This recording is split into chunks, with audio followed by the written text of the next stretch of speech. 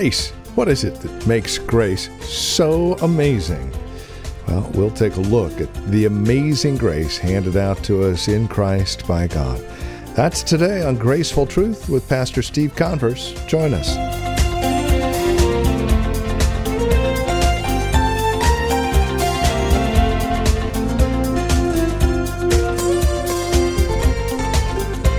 I've always loved the acronym for GRACE, God's riches at Christ's expense. But really, what is wrapped up in grace? As we'll see today, it's more than just God's riches at Christ's expense. It's God's amazing riches at Christ's expense. And wrapped up into those riches, a promise of glory. This is Graceful Truth with Pastor Steve Converse from Grace Bible Church in Redwood City. Welcome to our program today. We're back in Titus chapter 2, taking a look at this amazing grace handed out to us in Christ. Won't you join us? We're taking a look at the glory of our prospect, the promise of it, and what it cost. Here's Pastor Steve. 2 Corinthians 9. Look at what Paul writes here. 2 Corinthians 9, verses 6 and 7. It enables the believer to cope, but it also teaches the redeemed heart to give generously. Chapter 9, verse 6 and 7, it says, "The point is this, whoever sows sparingly will also reap sparingly, and whoever sows bountifully will also reap bountifully." If you're a farmer, you know exactly what that's talking about. Verse 7, "Each one must give as he has decided in his heart, not reluctantly or under compulsion, for God loves a" what? "Cheerful giver." And God is able to make what? "All grace abound to you, so that having all sufficiency in all things at all times, you may abound in every good work." You want to abound? You have to do it through the grace of God. It also, what you might say, colors our conversation. It colors our conversation. Look at Colossians chapter 4. Colossians 4, verse 6. Colossians 4, verse 6. It says, "Walk in wisdom toward outsiders," verse 5, "making the best use of time." And then it says this, believer, "Let your speech always be" what? "Gracious, seasoned with salt, so that you may know how you ought to answer each person." The grace of God also colors our conversation. Back in chapter 3 of Colossians, verse 16, it even tells us that it puts a song in our heart. It says, "Let the word of Christ dwell in you richly, teaching, admonishing one another in all wisdom, singing psalms and hymns and spiritual songs with thanksgiving in your hearts to God." Always cracks me up when I run into Christians. I don't like to sing. I don't sing. You know what? You're being disobedient to the Word of God. I don't care if you can sing on key or not. That's not the point. The idea is that we make a noise. Some make nice noises. Some people make not so nice noises. That's irrelevant. But we do it as unto the Lord. He puts a song in your heart. Hebrews 12:28 also tells us that He gives us the ability to serve God. The grace gives us the ability to serve God. Hebrews 12, verse 28. It says, "Therefore let us be grateful for receiving a kingdom that cannot be shaken, and thus let us offer to God" what? "Acceptable worship with reverence and awe." Worship is not just coming and sitting down and hearing a sermon and putting something in the plate and singing some songs. That's not what worship is. Worship is really giving to God, giving God everything. When we come into this place Sunday mornings to worship the Lord, hopefully that you don't just drag yourself through the door. Having been up till 4:30 in the morning or 3:30 in the morning going, "Well, man, I just hope they sing some good music today because I am just bushed." And you plop yourself down and say, "Okay, let's worship." That God's not going to honor that. That'd be like showing up at your job after you've been awake for 48 hours partying all weekend, saying, I'm here Monday morning, ready to go to work. What's your boss going to think? Your boss is going to think, you know what, you don't care too much about your job, pal. You didn't come prepared for the meeting. You don't have any energy. You're not thinking straight. You haven't done any preparation for the work week. Why should you work here? God asks the same question sometimes, I think, when believers drag themselves through the doors of a church and plop themselves down, saying, okay, God, hit me with your best shot. I just need something to get me through next Sunday. We should be preparing our hearts. You know, there's a reason why God gives us a day of rest. Part of that should be preparing our heart as we gather together in worship. God's grace also teaches the believer to turn his back on the desires of the world. James 4:4. James 4:4 clearly says that we should turn our back on the desires of the world. It says, you adulterous people, do you not know that what? Friendship with the world is enmity against God. Therefore, whoever wishes to be a friend of the world makes himself an enemy of God. The grace of God allows us to turn our back on the desires of the world. We don't want to be a friend of the world anymore. He transforms us. He changes us into something new. Someone wrote, this world is the devil's lair for sinners, and it's his lure for saints. It's a lair for sinners, but it's also a lure for saints. I mean, when you stop and you think what this world did, they murdered our beloved Savior. It's persecuted godly people down through the ages, ever since the days of Cain. It can't rob us as believers of our salvation, but I'll tell you what it can do. It can definitely rob a believer of their assurance. It can definitely rob a believer of his peace, of his joy. The world can also rob him of his testimony and even his reward if he gives in to the desires of sin. Those are the things we're to turn our backs on. We're to repudiate ungodliness, unholiness. What does it teach us that we should reproduce? Then it turns to the positive here in Colossians in chapter 2, verse 12. It says, first of all, this saving grace teaches us that we should live soberly, righteously, and godly in this present world. We should produce gravity. That word soberly speaks of the gravity of the situation. When someone's not sober, what are they? They're giddy. They're goofy. They're not paying attention. They don't care about anything. But when someone is sober, they're serious. A call to live soberly is a call to exercise self-control. You see that over and over and over in Titus. And the exercise of self-control is over those passions, those desires that are just in our hearts.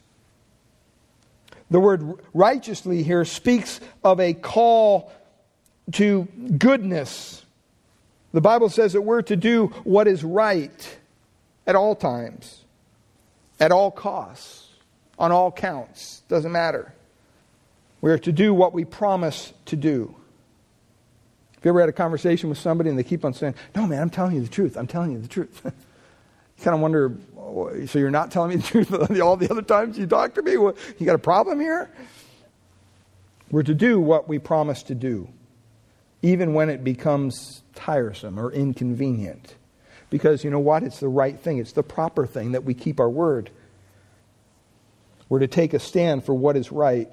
Whether it's in our home, in our church, in the world, it doesn't matter. And God's grace teaches us to do that.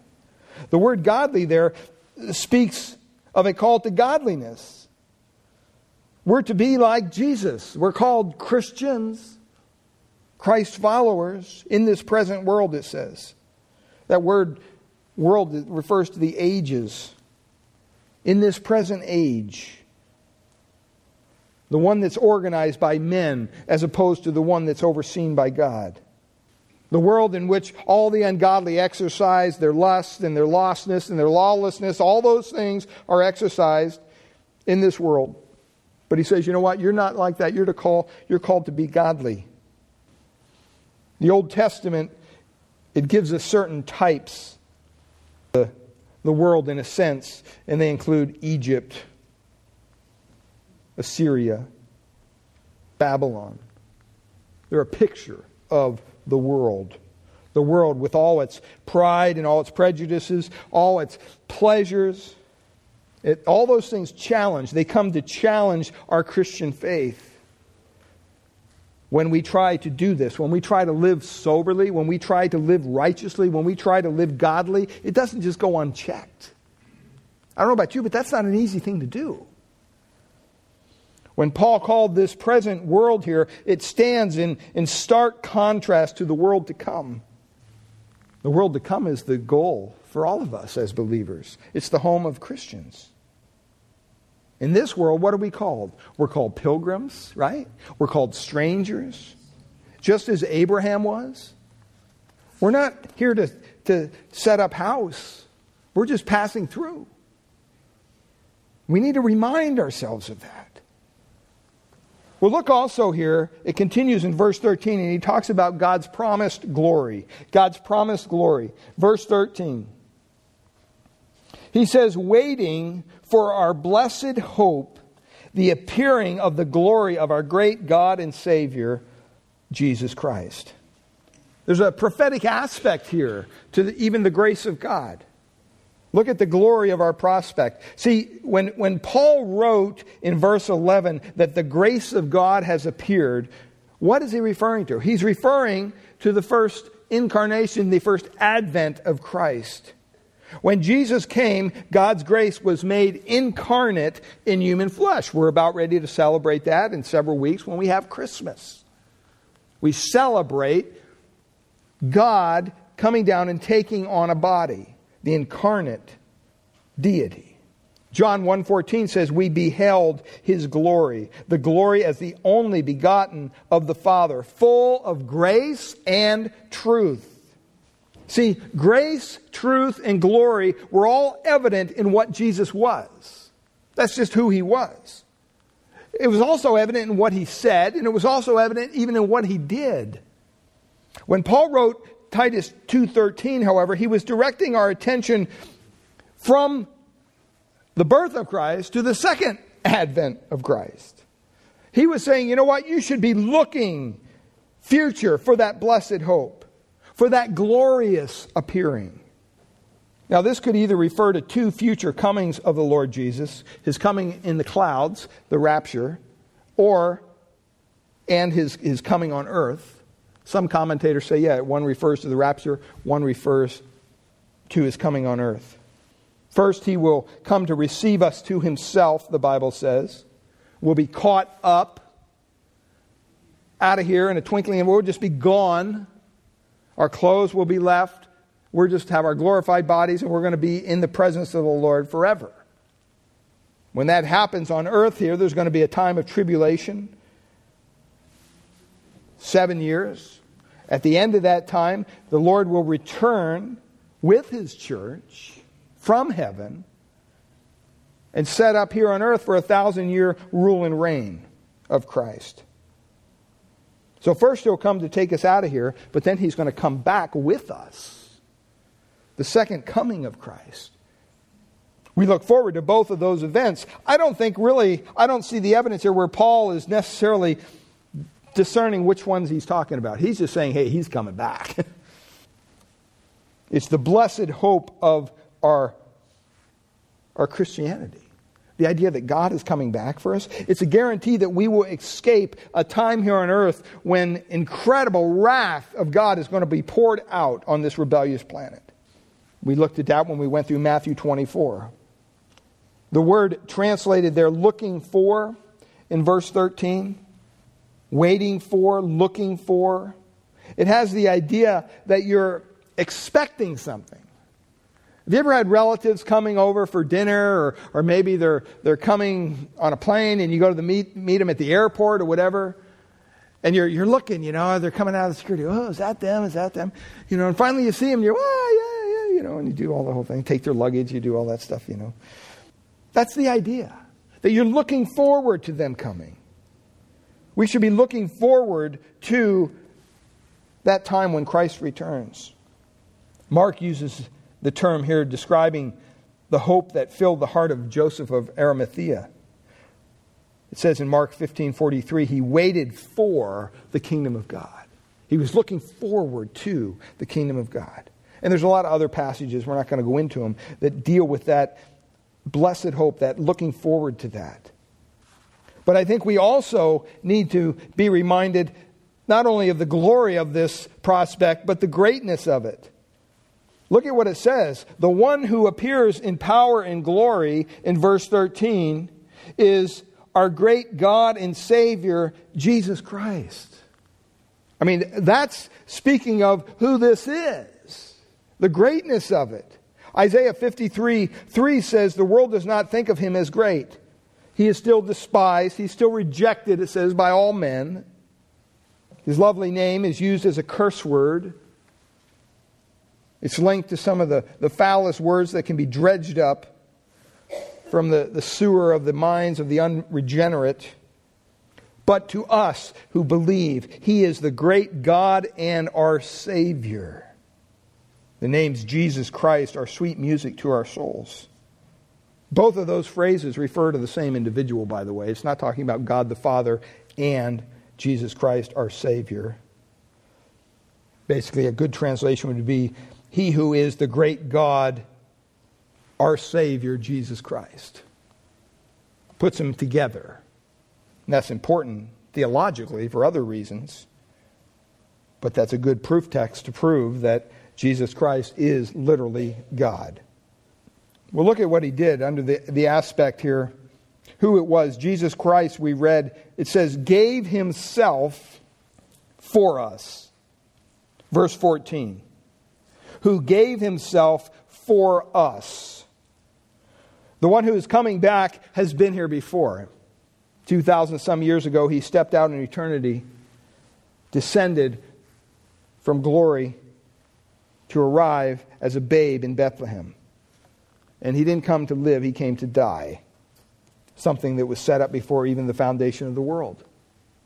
This wasn't a last-ditch effort by God to save mankind. No, this was in the mind of God in all eternity. And the fact that he came and he died for us, one whom the angels worshipped, the creator of the universe, he came to die for us.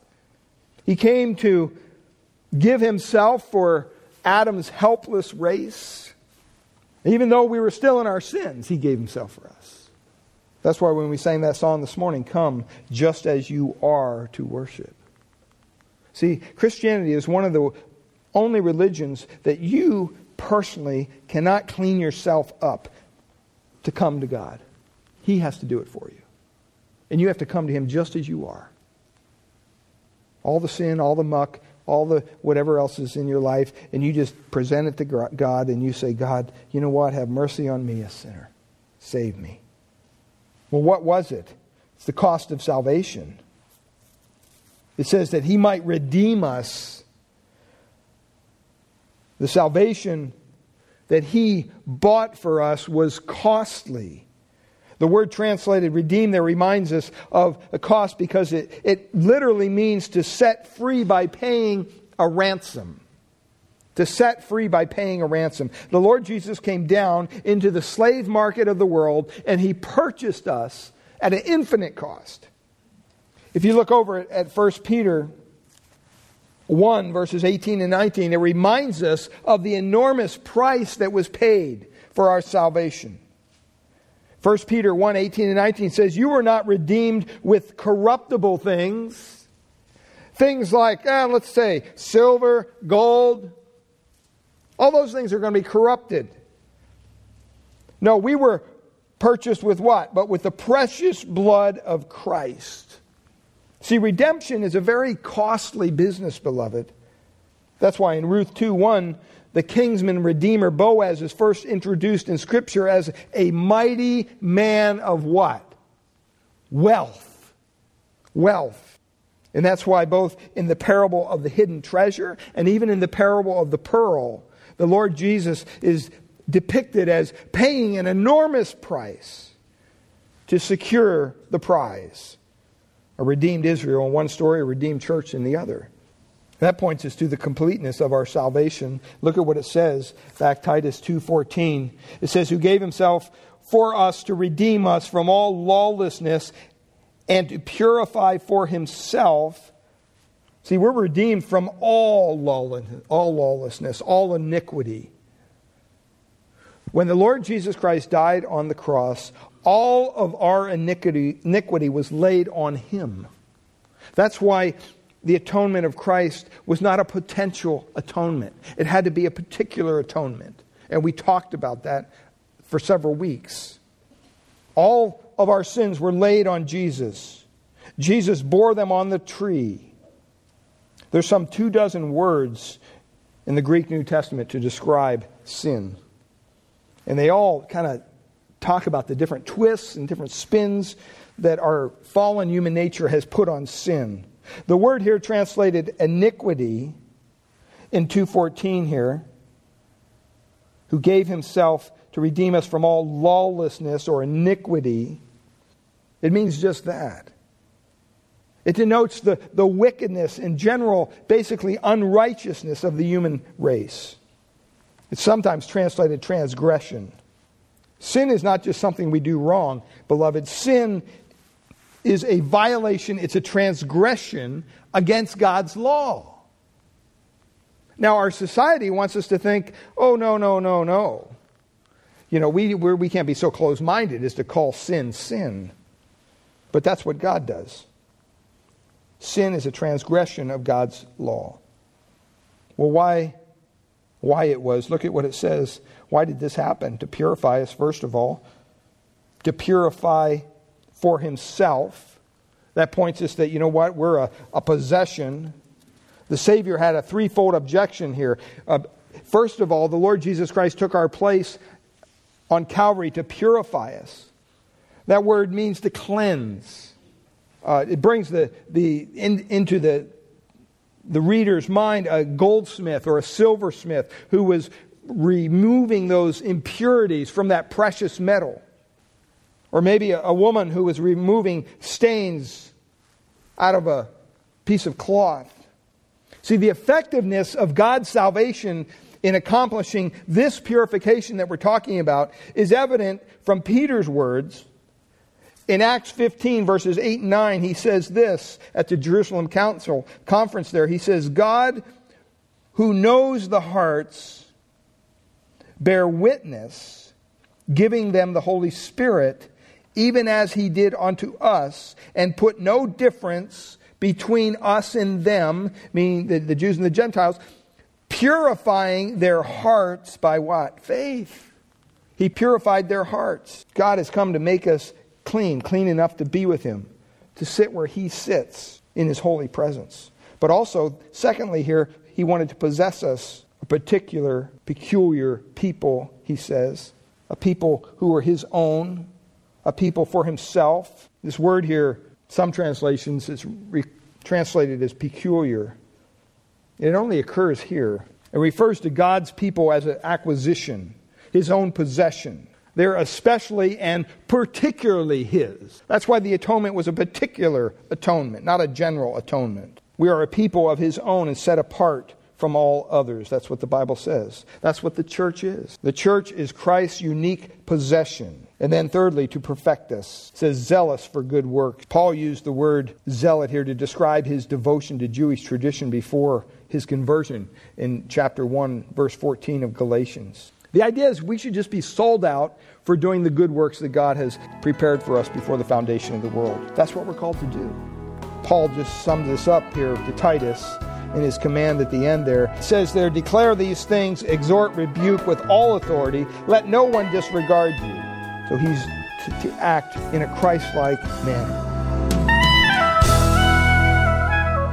Well, it is our prayer here at Graceful Truth that God would reveal his grace to your hearts through the teaching of his word each week. And we trust you're currently involved in a Bible teaching church in your area.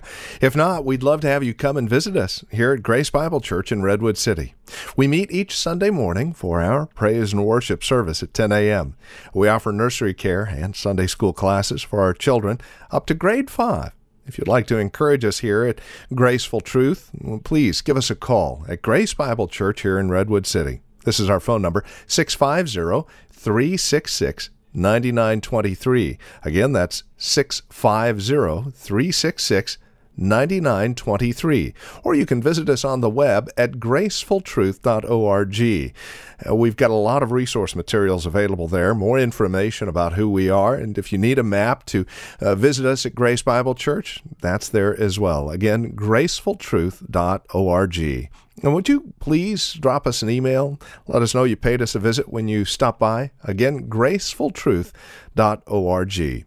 Or give us a call at 650-366-9923. Again, that's 650-366-9923. We thank you for joining us today and trust we'll see you again next week at this same time for another broadcast of Graceful Truth.